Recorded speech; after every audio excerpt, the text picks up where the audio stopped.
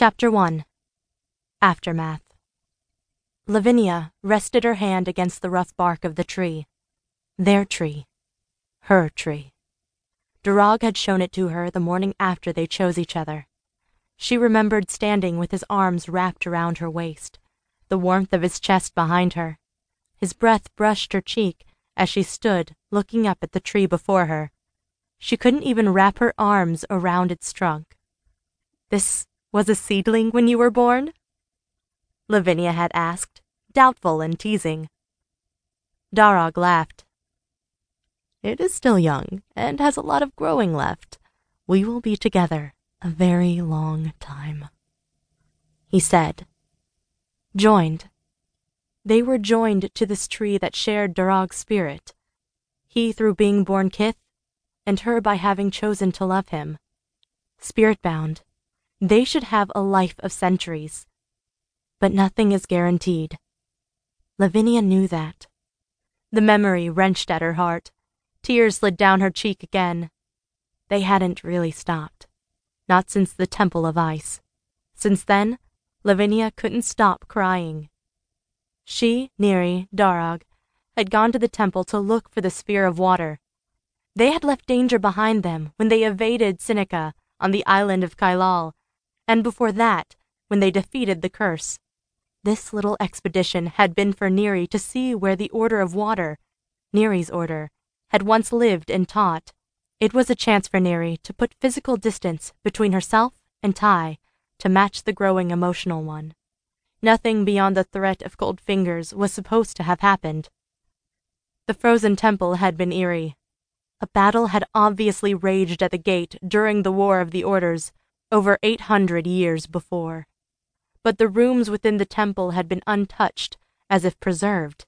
The Temple of Mist, as it had been known before the war, had been the second to fall. The Temple of Stone, the home of the Order of Earth, had been defeated first, becoming the Temple of Dust.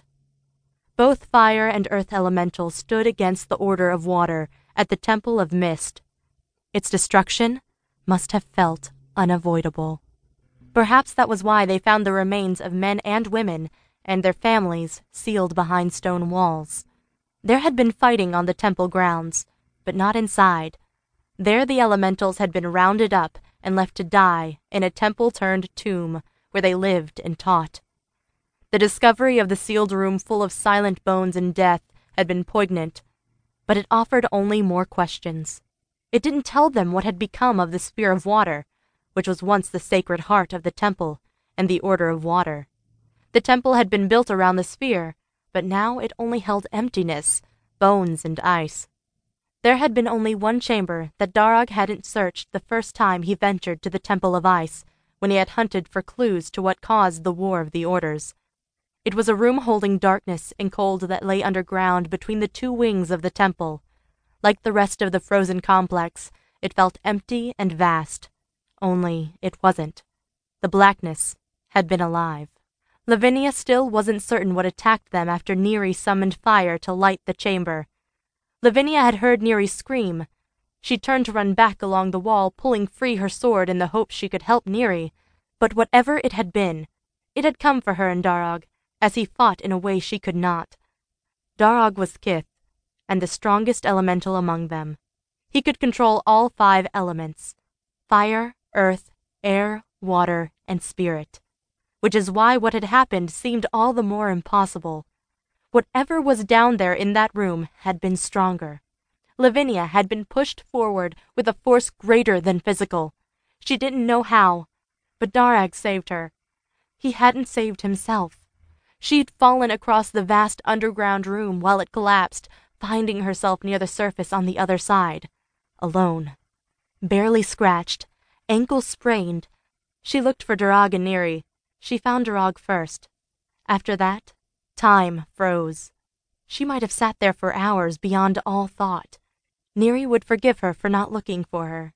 Lavinia had been incapable of doing more than holding Durag's cold hands and crying. Coden had been the first to find her, but it was Rhea who pulled her away. Blood on snow. It was the only image Lavinia saw when she closed her eyes.